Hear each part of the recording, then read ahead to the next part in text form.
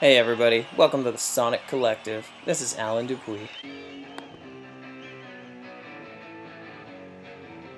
If you've been following us from the start of our journey as the Sonic Collective, you will recall that we at one point in time had set a rule, and that rule was never to review live albums and never to review compilation albums. Now, if the last 2 months have been any indication, we've kind of softened our stance a little bit on that whole no reviewing live albums bit, because we reviewed Johnny Cash live at Folsom Prison, as well as Frank Sinatra's Live at the Sands. And so, for this, the month of December 2016, I'm going to continue with the trend of choosing a live album, but I'm going to break one more of our cardinal rules. We're going to be reviewing a live compilation album, and that album is called From the Muddy Banks of the Wishkah by Nirvana. It's kind of a neat album, because despite being released in 1996, it was actually recorded between the years of 1989 and 1994.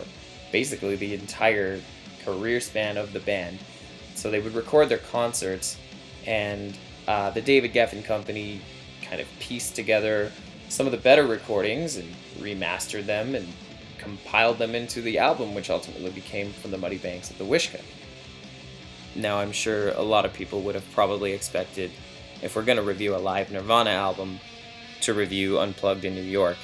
But I think this album is really special because it captures the energy and the freneticism that you would have found in a Nirvana concert had you been there. And unfortunately, I was never at a Nirvana concert. I was too young when they were touring.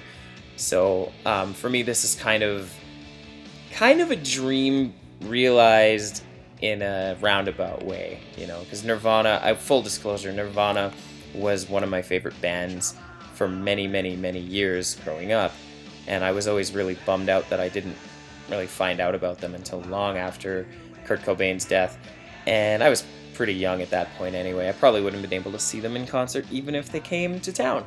So this album I have high hopes that the album is going to be sort of a visceral, lifelike experience for me, and I look forward to hearing what the rest of the guys think about it next month, so stay tuned, and for now, enjoy From the Muddy Banks of the Wishkah by Nirvana.